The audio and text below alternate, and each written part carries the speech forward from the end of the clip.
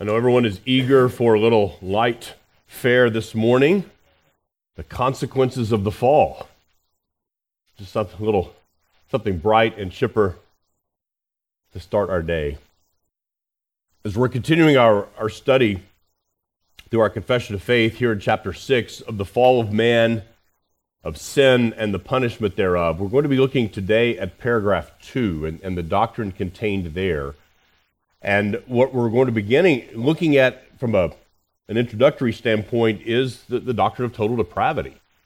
And what paragraph 2 asserts are these things which are an immediate consequence of the fall.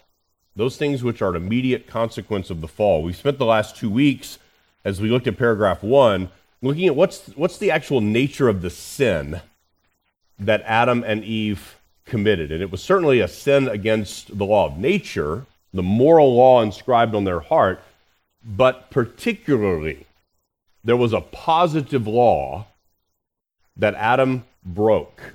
Willfully, rebelliously, he sinned against the specific command not to eat of the tree in the midst of the garden, the tree of the knowledge of good and evil. And so therein, as we saw last week, Adam broke the covenant of works. The covenant of works was quite simply, do this and live, do this other thing which is prohibited, and you die. And so today we'll begin to look at what are the consequences of this. And we're going to look at this at two levels. One, in the immediate sense for Adam and Eve. In that immediate sense for Adam and Eve, the actual human beings, the literal historical human beings that were our first parents. But then also, what are the imputed effects? Because it was not Adam and Eve alone who were affected by the fall, but every man, woman, boy, and girl since then. So let's call upon the Lord and ask for the Holy Spirit to give us help as we study the Word of God together. Our God and our Father, we rejoice that you are an awesome God. You are our Maker. Your Word tells us that from heaven all good things come, and that all that we receive from your hand is by its very nature good and necessarily good. And yet we confess that we have transgressed. We have rebelled. Not only our first parents, Adam and Eve, but we individually, we collectively, we corporately have sinned against you in our thoughts, our words, our deeds, and our omissions of duties. Lord, will you forgive us of our sin? Not only the sins that we do, those things which we, as acts of our minds and our tongues and our bodies, but even the predispositions to those things, the sinful nature itself. We need your grace. We need your forgiveness. We need your cleansing. And we praise you that in Christ we have that opportunity. We ask these things in his name. Amen. If you'll turn with me in your Bibles to Romans chapter 3. Romans chapter 3. You'll notice if you have a copy of the confession that has the original footnotes in it, you'll see that Romans chapter 3 is actually cited twice here in paragraph 2. So I'm going to begin reading in verse 10 and read down through verse 26. Romans chapter 3, beginning in let's begin at verse 9, and I'll read down to verse 26. What then? Are we Jews any better off? No, not at all. For we have already charged that all, both Jews and Greeks, are under sin, as it is written, none is righteous, no, not one. No one understands, no one seeks for God. All have turned aside, together they have become worthless. No one does good, not even one. Their throat is an open grave. They use their tongues to deceive. The venom of asps is under their lips. Their mouth is full of curses and bitterness. Their feet are swift to shed blood. In their paths are ruin and misery. In the way of peace they have not known. There is no fear of God before their eyes. Now, we know that whatever the law says, it speaks to those who are under law, so that every mouth may be stopped and the whole world may be held accountable to God. For by works of the law, no human being will be justified in his sight, since through the law comes knowledge of sin. But now the righteousness of God has been manifested apart from the law, although the law and the prophets bear witness to it, the righteousness of God through faith in Jesus Christ for all who believe. For there is no distinction. All have sinned and fall short of the glory of God, and are justified by his grace as a gift through the redemption that is in Christ Jesus, whom God put forward as a propitiation by his blood to be received by faith. This was to show God's his righteousness, because in his divine forbearance he had passed over former sins. It was to show his righteousness at the present time, so that he might be just and the justifier of the one who has faith in Jesus. And the Lord bless the reading of his word. Notice something here. Paul is building upon this argument. And just to kind of briefly go through his flow of thought, in chapter 1, he's saying that the works of the law are written on the heart of man, so that no one is without excuse. Even the invisible attributes of God are plain to man. And the problem, though, is that sinful men suppress that truth and unrighteousness. That's a universal reality. Then in chapter 2, he talks about the fact that even those who don't have the law are convicted when they transgress. Why? Because the works of the law are written on their heart. So not only does creation, chapter 1, bear witness to the fact that God is, that he exists, that he's made all things, and not only that he exists, but that he's good, that he's just, that he's powerful, that he's infinite. But chapter 2 in Romans, Paul builds upon the argument further that even man's own internal conscience, that inward voice that every man possesses, also testifies to the fact that there is an objective, absolute standard of what is right and wrong. And even a Gentile, even someone who's never heard the word of God, their own conscience will accuse them when they've done wrong.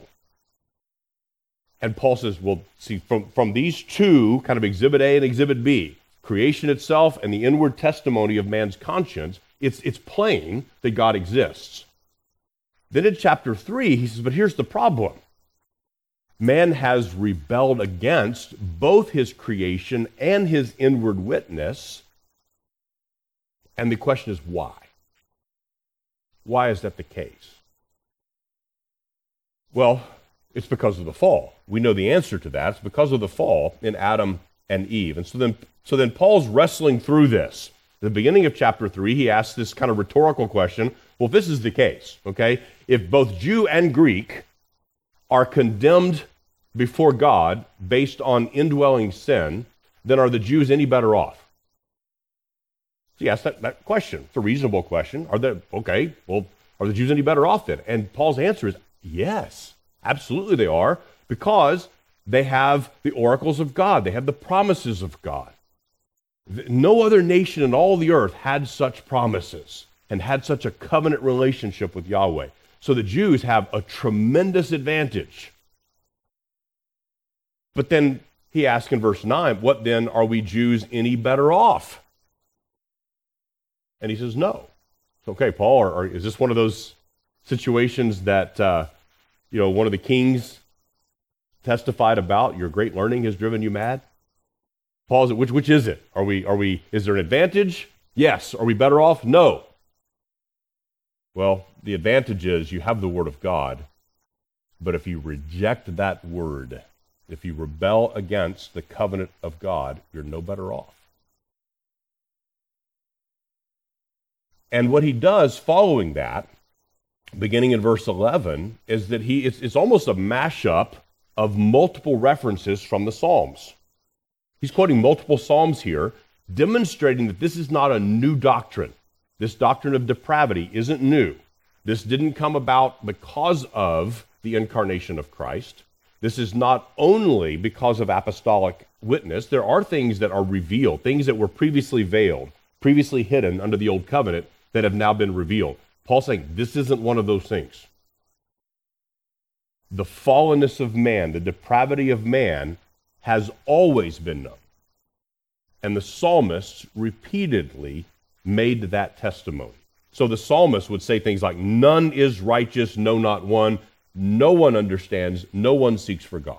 All have turned aside. Together they have become worthless. No one does good, not even one. I believe that's Psalm 14.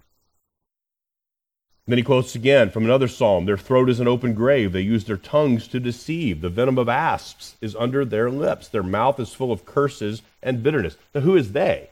It's every man. All those who are at enmity with God. There is no fear of God before their eyes. Verse 18. Now, with that in mind, that's the apostolic testimony. This is the reality of man. So let's come back to our confession and see how are these things expressed. And the words are important. It's a very short paragraph, but the way in which it's phrased is there's some important things that we want to consider. So look with me here at paragraph 2 in chapter 6. Our first parents, by this sin, fell from their original righteousness and communion with God, and we in them, whereby death came upon all becoming dead in sin, and wholly defiled in all the faculties and parts of soul and the body. Again, very, very, very brief, but here are two main ideas that we want to consider in this paragraph. First, because the overarching theme here in paragraph 2 is what are the consequences of the fall? So we saw in paragraph 1 that Adam and Eve rebelled. They transgressed this covenant of works. And then now it's, so what? What are the consequences of that? What are the implications of that?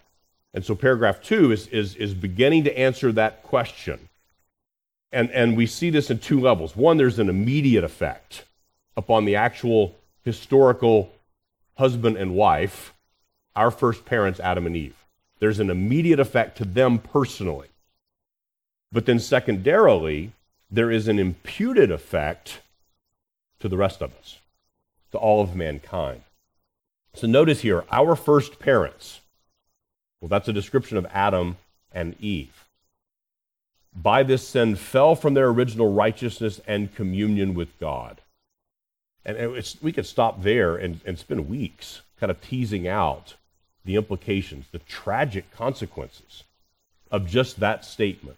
They fell from their original righteousness and communion with God. You know, I don't have it in my notes today. I was thinking about the quote that I read last week from Sam Renihan, is that Adam and Eve didn't just fall out of bed and bump their head. They plunged from orbit. And so here is a sense of how far they have fallen, their original righteousness. They were created upright. They were created with the mental, the moral, the emotional, the intellectual capacity to do everything that God commanded them. I mean, imagine, we can't even really imagine this because all we know is a body and a soul that's already tainted with sin. That's all we know. That's all we can really comprehend. We can read in the scriptures and we can imagine what one day it will be like for us in glory. Well, we will not have this sin that so easily ensnares us, as the writer of Hebrews says. We won't have those inward temptations, those inward lusts toward sin. But Adam and Eve, while not yet glorified, they were innocent. They were upright. They had an unhindered capacity to do exactly what God had said, and even to do it with the right motives and with the right heart. I mean, because aren't we honest? If we're honest, even when we do the right things, we can, if we're observant of our own motives, our own hearts, we recognize that they're tainted. You know, we will do some good thing on behalf of our neighbor, but also don't we hope somebody notices so that we can be praised? Don't we hope that there's some relational reward when a husband serves his wife and loves her as Christ loves the church, that there's still something in him that says, yeah, but I want a relational benefit here too. All of our best of deeds are still mixed. And so Adam and Eve lost that sense of original righteousness. They lost that communion with God. The scriptures tell us that Adam walked with God in the cool of the day. He had communion with God directly, immediately. He could be in the presence of the holy God because he was without sin. And that was lost. They knew a perfect peace with God. And again, in this life, in this age, because of the indwelling Spirit of the living God, if you are in Christ, we have a foretaste of this peace with God, but we don't know it perfectly yet. Adam and Eve knew that. They knew a peace with God. They knew a peace with each other. Chapter 2 ends with the man and the woman were naked and they were unashamed. There was nothing that they had to hide from one another, nothing that they were seeking to hide from God, nothing that they would seek to hide from anyone else. There was nothing to hide. They had a complete peace of conscience. There was not one thing, as Adam laid his head down at night, that he could say, I'm guilty of this, that I've transgressed in some way, or I've fallen short in any duty. And in that rebellion, lost all of that.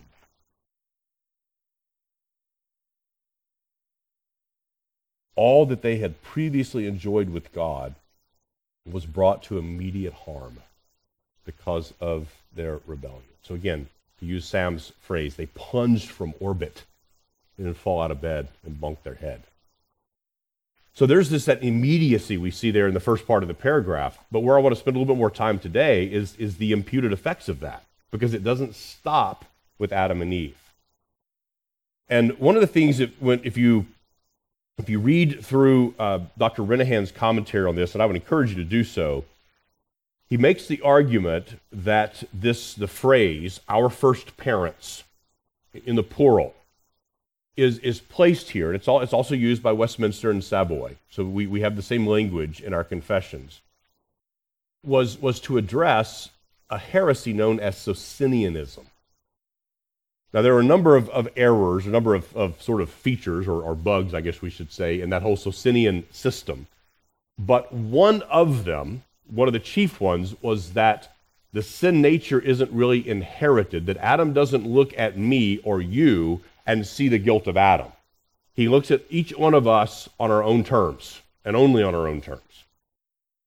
Well, it's related to the heresy of Pelagianism, which said basically man is good inherently, that he wasn't truly fallen. There's an overlap there, but Socinianism specifically just said that sin nature didn't get passed on. And so one of the ways that we could wrongly, I guess, read this paragraph is that it was the sin of both Adam and Eve that is imputed to us. What would be the problem with that thinking? Let's kind of reason through this. If we said, okay, Adam and Eve both sinned, and the sin of both is imputed to us, then what kind of problems do we run into? Matthew?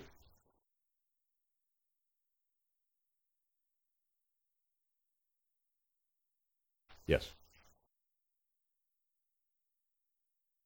Yes. So in Romans 5, Paul makes the explicit argument that it's through the sin of Adam that we are all fallen, and that it is that there was, Paul makes the contrast between the first Adam and the second Adam, who is the Lord Jesus Christ. What other problem do we encounter if we say that it's the sin of both Adam and Eve that's imputed to us?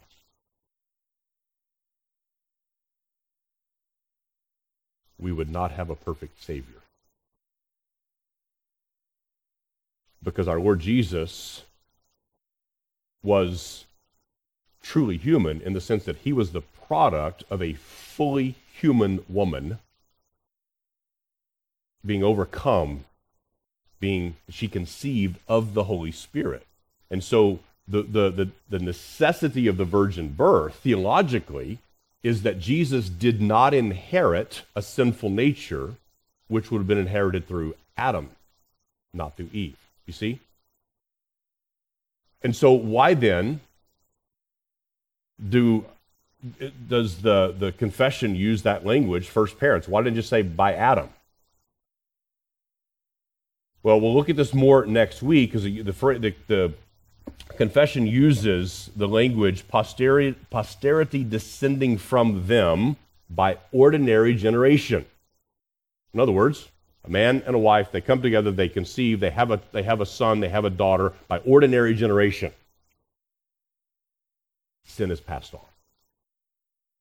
And so what is the language is being used, and this is Dr. Renehan's reasoning here is helpful, is to think through that. That phrase, our first parents, is there because at that particular time in history, men like John Owen and others said Socinianism is the largest threat to the gospel of Jesus Christ. Because Socinians argued that the fall wasn't really imputed. That all of us are basically, we start from scratch. And that it's only when we actually sin that we become sinners. Matthew? Huh?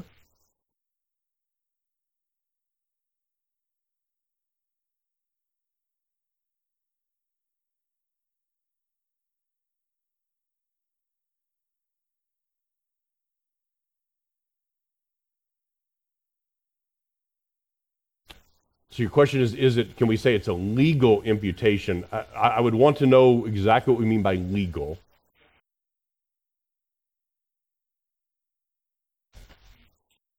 Mm-hmm. Mm-hmm.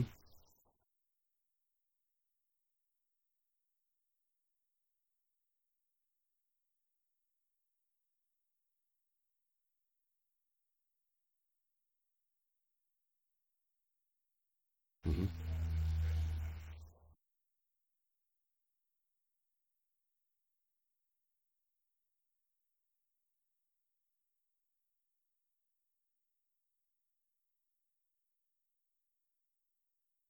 Well, it is the case now. With Jesus, we have to start, first of all, unique situation. That's the reason the virgin birth, that doctrine is so critical, because Jesus was not conceived by ordinary generation. It was extraordinary, right? It was above ordinary means. And so, but since then, every other child has been conceived by ordinary generation, meaning both parents have inherited the sin nature from Adam. And so it's not a distinction that we necessarily, I think, need to make. I don't think we say, well, the sin nature's coming from the father per se, because both parents have a sin nature. So just speaking biologically, we have two parts that come together by which conception happens. Both parts are fallen. Right? So the composition of a human being, that's not the right word, but that conception of a human being takes place with two fallen people. Correct. Right. And so we'll consider that more next week, but this idea of just ordinary generation, and the reason that's important is no one escapes. No one escapes the fall. And so as we contemplate these consequences that we look at today, that's the key thing that we have in mind, is there were immediate consequences for Adam and Eve, and then from there were universal consequences for every man, every woman born of ordinary generation. Now, when we use that qualifier, ordinary generation, we are necessarily accepting one man, right? The one who was not born by ordinary generation. Does that make sense? Is that helpful? Okay. So let's think about the effects, the imputed effects of the fall. So we end them whereby death came to all becoming dead in sin and wholly defiled in all the faculties and parts of soul and body. So we are dead in sin. Corruption is now part of the human condition from conception. Now, it's not a part of the essential qualities of humanity. Jesus was fully human and yet sinless. So it is not necessary as a necessary ontology of being a human being. There are certain things that you have to have in order to be human, right?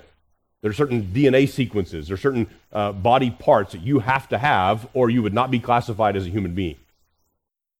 Sin is not something that's a necessary feature of our humanity, but since the fall, it is a condition that every man possesses, every woman possesses. And so what we know is total depravity.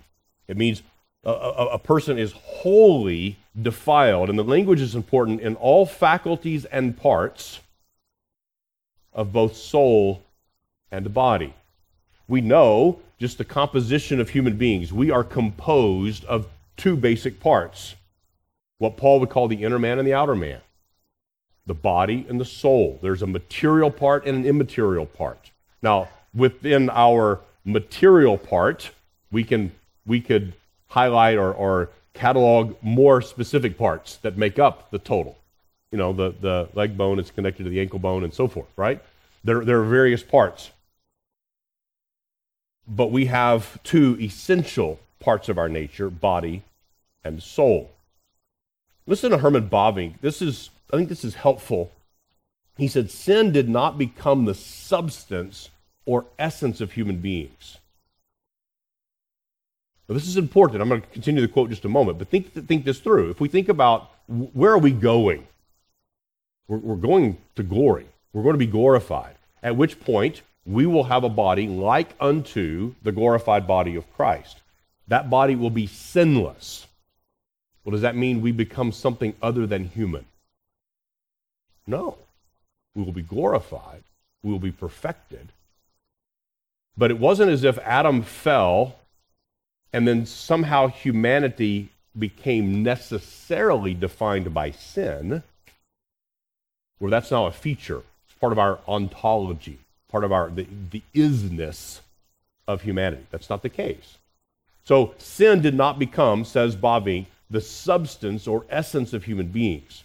The human being remained a human being, not a machine, not a wooden thing or block, not a devil, but a human being. But the human became abnormal. Though still human, its humanity is cankered and rotten. The substance of our being has totally remained. It has lost none of its strength, even though it has been deteriorated. In this way, all of its capacities, intellect, will, feelings, the body, have remained. We still have a mind. We still have a will. We still have the capacities that God gave to us, but now they're hindered. To use Bavinck's language, they're cankered and rotten. And we see this effect in both body and soul, both the material part of us, and as we age, we're more and more aware of that, aren't we? You get up one morning and, well, I guess that's going to hurt from now on. I heard a comedian that said, I remember as a younger person, I would come limping into work, or I would have a stiff neck, and people would ask, what happened? Well, I hurt this in the gym, or I hurt this playing basketball. He said, now I'm at the age where I just hurt it sleeping. I slept wrong, and now I hurt. Those are what we call the noetic, Noetic, noetic effects of the fall. Our bodies are facing corruption, and we know this. Some are more intensely aware of these effects than others in the providence of God. You've seen that degeneration of our faculties. And we see these things throughout the scriptures. In Genesis 6, verse 5, the Lord commenting on the generation of Noah. The Lord saw that the wickedness of man was great in the earth, and that every intention of the thoughts of his heart was only evil continually. You see, it was at the level of the mind, the level of the will, man has fallen. This is the imputation of the effects of sin from Adam and Eve. We inherited this from our first parents. Jeremiah, of course, famously said, the heart is deceitful above all things and desperately sick. Who can understand it? And then even in the New Testament, Paul said in Titus chapter 1, to the pure, this is one of our footnotes here, to the pure, all things are pure, But to the defiled and unbelieving, nothing is pure, but both, listen to this, their minds and their consciences are defiled. You see, sin did not have merely a superficial effect upon us. Sin is a disease that affects every aspect of our beings as human beings. That's why we call it total depravity. Not because each of us or any of us is as depraved as we possibly could be. Praise be to God, that's not the case. In fact, even as we imagine the most wicked human beings that have ever lived, they still were not as bad as they could have been. What if Hitler had lived 970 years? What if the worst of the worst that we could think of had the kind of life that Methuselah had the lifespan, or had the opportunities? So the common grace of God is restraining sin, but what we mean by total depravity is there's no aspect of humanity that isn't fallen, that isn't affected by the canker and the rot of sin. Now, this is crucial for us to understand. It's not merely that human beings now sin, it's that from the womb, from the moment that we are conceived, every aspect of our humanity is fallen. Our minds, our consciences are defiled, our wills, our intellects, our emotions, they're all being impaired. Now, the implications of this, the ramifications of this are significant. And just think it through, even in the area of business and commerce. Are there implications for the fact that not only myself, but everyone that I deal with is fallen in every aspect of their being? Even the most righteous brother that I deal with is still fallen, which means even when he genuinely intends good, he might be mistaken. His intellect is impaired. His will, his motives, my will, my intellect are all impaired. And that doesn't mean that we now view everyone with extreme suspicion and we can't trust anyone. I just don't do business with anybody because everybody's corrupt. That's not what I'm saying. But it does shape how we think, doesn't it? It ought to. I mean, what are the implications for our marriages?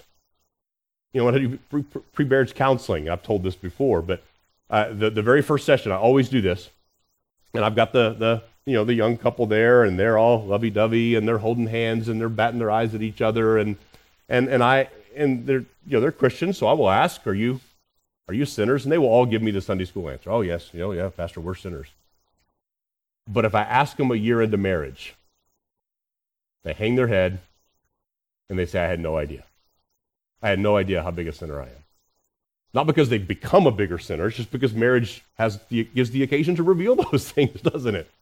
When you're living in that close of a proximity with another sinner, you realize that brother, we're already having some folks move in with us this week, so we're short on space.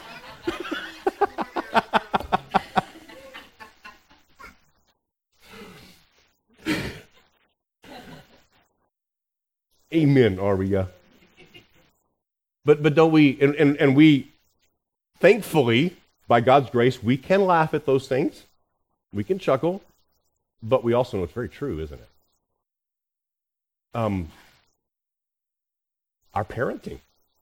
I mean, as parents, if we don't recognize that from conception, that these precious little ones, they are precious, they are gifts of God, and yet everything in them, both body and soul, is cankered and rotten. It doesn't mean that that's what defines them as human beings. That's not the defining feature of humanity, is not sin. It's the image of God, isn't it? But that image is tainted in every respect until the Lord regenerates them and that process of renewal that we call sanctification begins. And it's can I make up a word? It's the undepraving, progressively, bit by bit, that's taking place. This has effects in church life. I mean, how many times have you been disappointed because a brother or sister has let you down? They've sinned against you. And isn't there an irony that the closer we get, the more we love one another, the more we come to depend upon each other, the more capacity we have to harm one another, don't we? I mean, no one can wound me more than my own wife. If a stranger on the street said something to me and insulted me in a particular way, I could laugh it off and dismiss it because it's nothing. But if Gina said the very same thing, it would wound deeply, and vice versa, right? Well, in this similar thing is true in the context of a church covenant community. We have the opportunity to bless one another tremendously. We also have a capacity to wound. And so this doesn't mean that we say, well, I've been to church, I've been hurt before, so I'm not joining another one. And we probably all know people for whom that's true, isn't it? And who've maybe even taken that position. Well, churches are full of hypocrites and people who don't keep their word and people who betray and they gossip and they do other things, so I'm not going to be part of that. And to some degree, all that's true. But it helps us to set our expectations in a realistic way, doesn't it? But also to strive together. It's the reason we have so many commands throughout the New Testament to exhort one another, to encourage one another, to admonish one another, even to discipline one another if that's necessary. But to build up, to edify, because we're all infected with the same condition. We all have the same cankers and rottenness. And again, that doesn't mean we look on one another with suspicion and say, well, I don't trust anything anybody at church says because we're all sinners. No, but there's a realism, isn't there? Because sometimes we can come into a church and think, well, that's the one place I'll never get sinned against. Well, bless your heart if you think you're not going to get sinned against in church. Because you will. In fact, ironically, it can be the place where you're sinned against and it stings the most. Because you trust, you love, you serve, you let yourself be vulnerable, right? And that's precisely when we can be wounded. So it helps us with a sense of perspective with those particularly intimate relationships. I'm going to quote from Bavinck again. He's wrestling through this effect of sin upon the human nature. And he argues that the will itself is totally corrupted by sin. That if you are a human being, this is the qualifier, if you are a human being, which I think that's all of us, we are totally corrupt. The will is totally corrupted by sin. But the faculty of the will, as such, is not lost through sin. It's a careful distinction. Do you hear it? The will is totally corrupted with sin, but that doesn't mean that the will is gone, or that the will is lost, or that the will is useless. He goes on, its spontaneity and freedom remain even after the fall. But he says its key ethical property, which was natural to it, was lost. Well, what is this key ethical property that was lost with respect to the will? Well, he refers to this as what he calls material freedom. To distinguish, and he distinguishes material freedom from formal freedom. And this material freedom is this. Before the fall, the mind was good and thus distinguished well and caused the will to long for the good. So before the fall, Adam and Eve naturally, automatically, completely longed for good. Not one of us can say that, can we? We do long for good, but not always, not completely, not thoroughly, and not without exceptions. Bavinck goes on, the will was entirely good and inclined to do good. Moreover, the will had been created in such a way that it was natural for it to follow the good. It was a natural property of the will So this was one of the defining features of the will of man, was to pursue that which was good. Now, I don't have to persuade you as you look around the landscape of our culture today, and could we ever make that argument? Could anyone with a straight face really make the argument that, oh yeah, this is a natural feature of humanity now, is to pursue good? Well, of course not. We couldn't do that.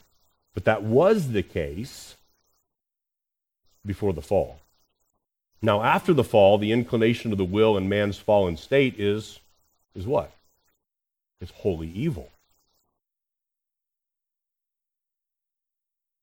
After the fall, the inclination of the will in man's fallen state is wholly evil. It is now, says Bavinck, diverted in another direction. It is inclined toward evil and aims at what is evil. So it's a complete reversal. Consequently, as a result of this loss, the will is now incapable of doing good. Consequently, what is left to man after the fall is a formal freedom, which is a freedom of indifference. When our mind evaluates something and finds as many reasons for as against it, and thus does not know what is good and what is evil, in that case, the will stands between the two, of course, and is unable to choose. But that is a deficiency in the will and not something lovely. The will's inability to do the good is a result of sin.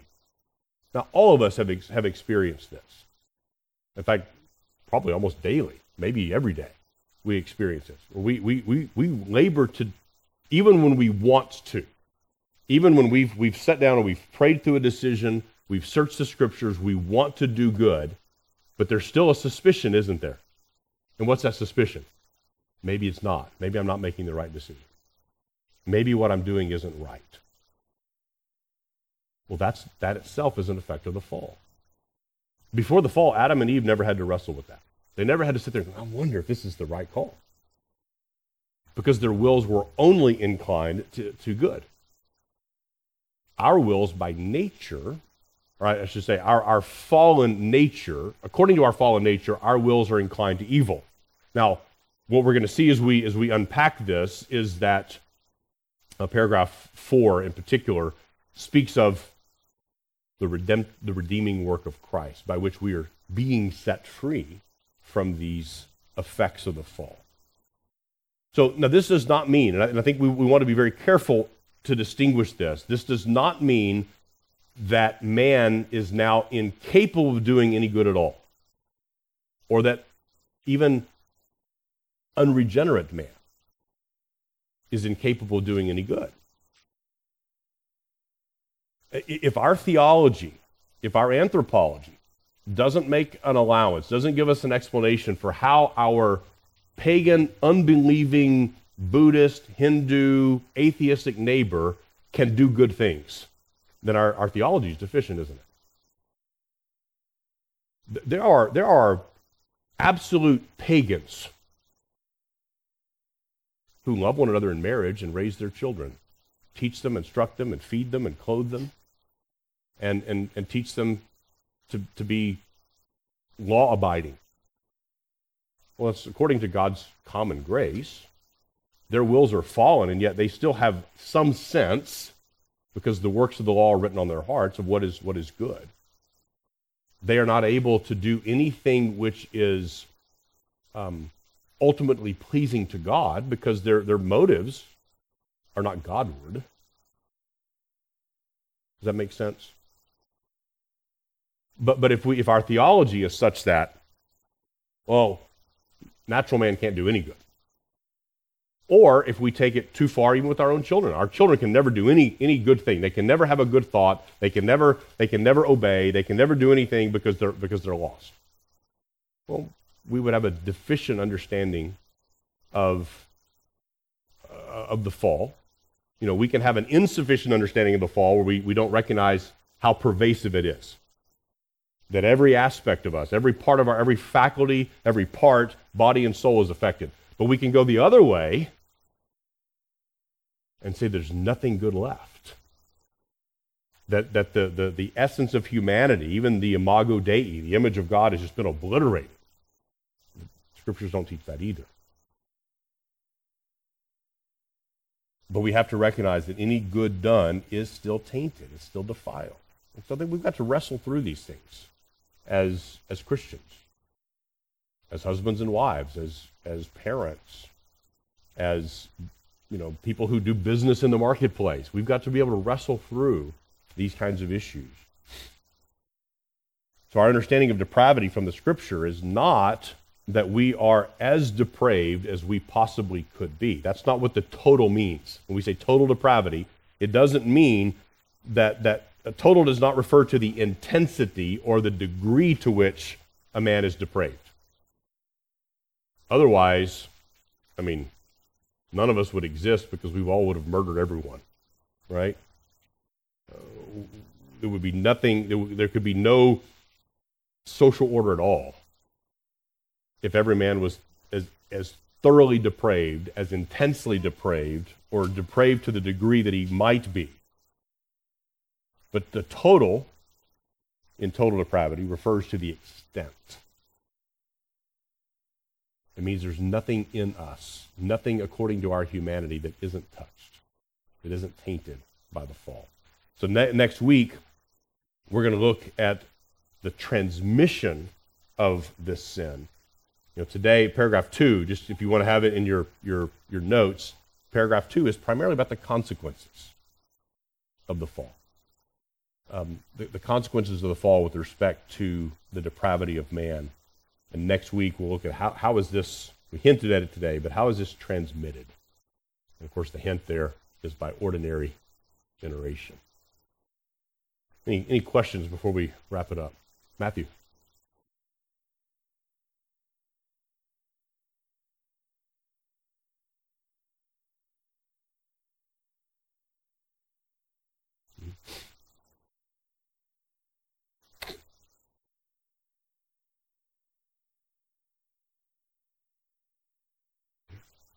Mm-hmm.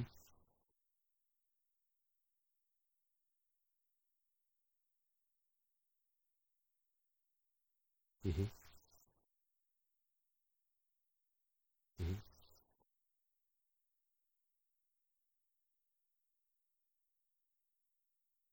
Mm-hmm.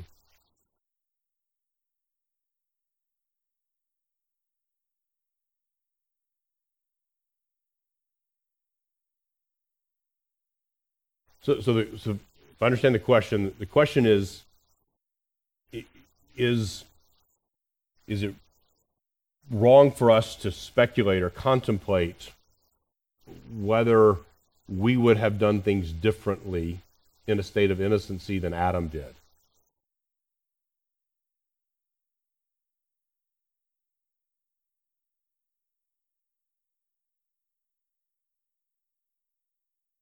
Mm-hmm. Yeah.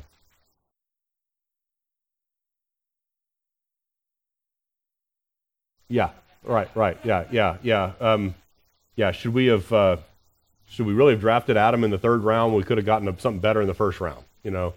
I think there's just in general, there's a caution that we ought to apply in terms of just speculating on what might have been. It might be apocryphal, I don't know, but it was attributed to Martin Luther that he was asked one time about the existence of hell, and his answer was that hell was made for those who pry into the things that God has not given us to know. All right, so it was more probably a sharper tongue with knowing Luther. It was something along the lines of hell was made for those seminary students who inquire into things that are basically none of their business. And so part of this is recognizing that this is not given to us to know. We are told that Adam was created upright, he was perfect, and yet he fell. So for us to presume that, but I could have done better. You were more than perfect then? Or you would have been? I mean, it just gets into an area of speculation that I don't see a fruit in that. But what we need to deal with the facts as we have them. God's word tells us very plainly who Adam was at his creation, innocent, morally upright, and that he rebelled and sinned against a clear command of God. So it's not reasonable to assume that we would do differently, but secondarily, it's beyond what God has revealed to us and gets us into the area of just unhelpful speculation. Yeah. Yeah. Yeah.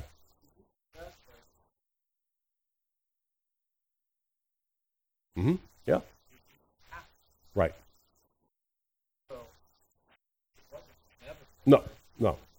It wasn't a necessary feature of his humanity. Right. Yeah. All right. Let me pray. We'll take a short break and gather to worship. Father, we bless you and we praise you. Lord, I pray that your Spirit will help us even as we continue to meditate upon these things. In many respects, things that are too wonderful for us. And yet, in your kindness and your wisdom, you have made yourself known to us, made these things about us known. And I pray that you will help us to be faithful to your word, to be wise in how we consider these things, and that above all, we will glorify you in the scope of our redemption, reversing all of the effects of our fallen condition with a promise one day of bringing us to eternal glory in your presence, completely sinless and without even the possibility of falling away from you. We bless you and we praise you in Christ. Amen.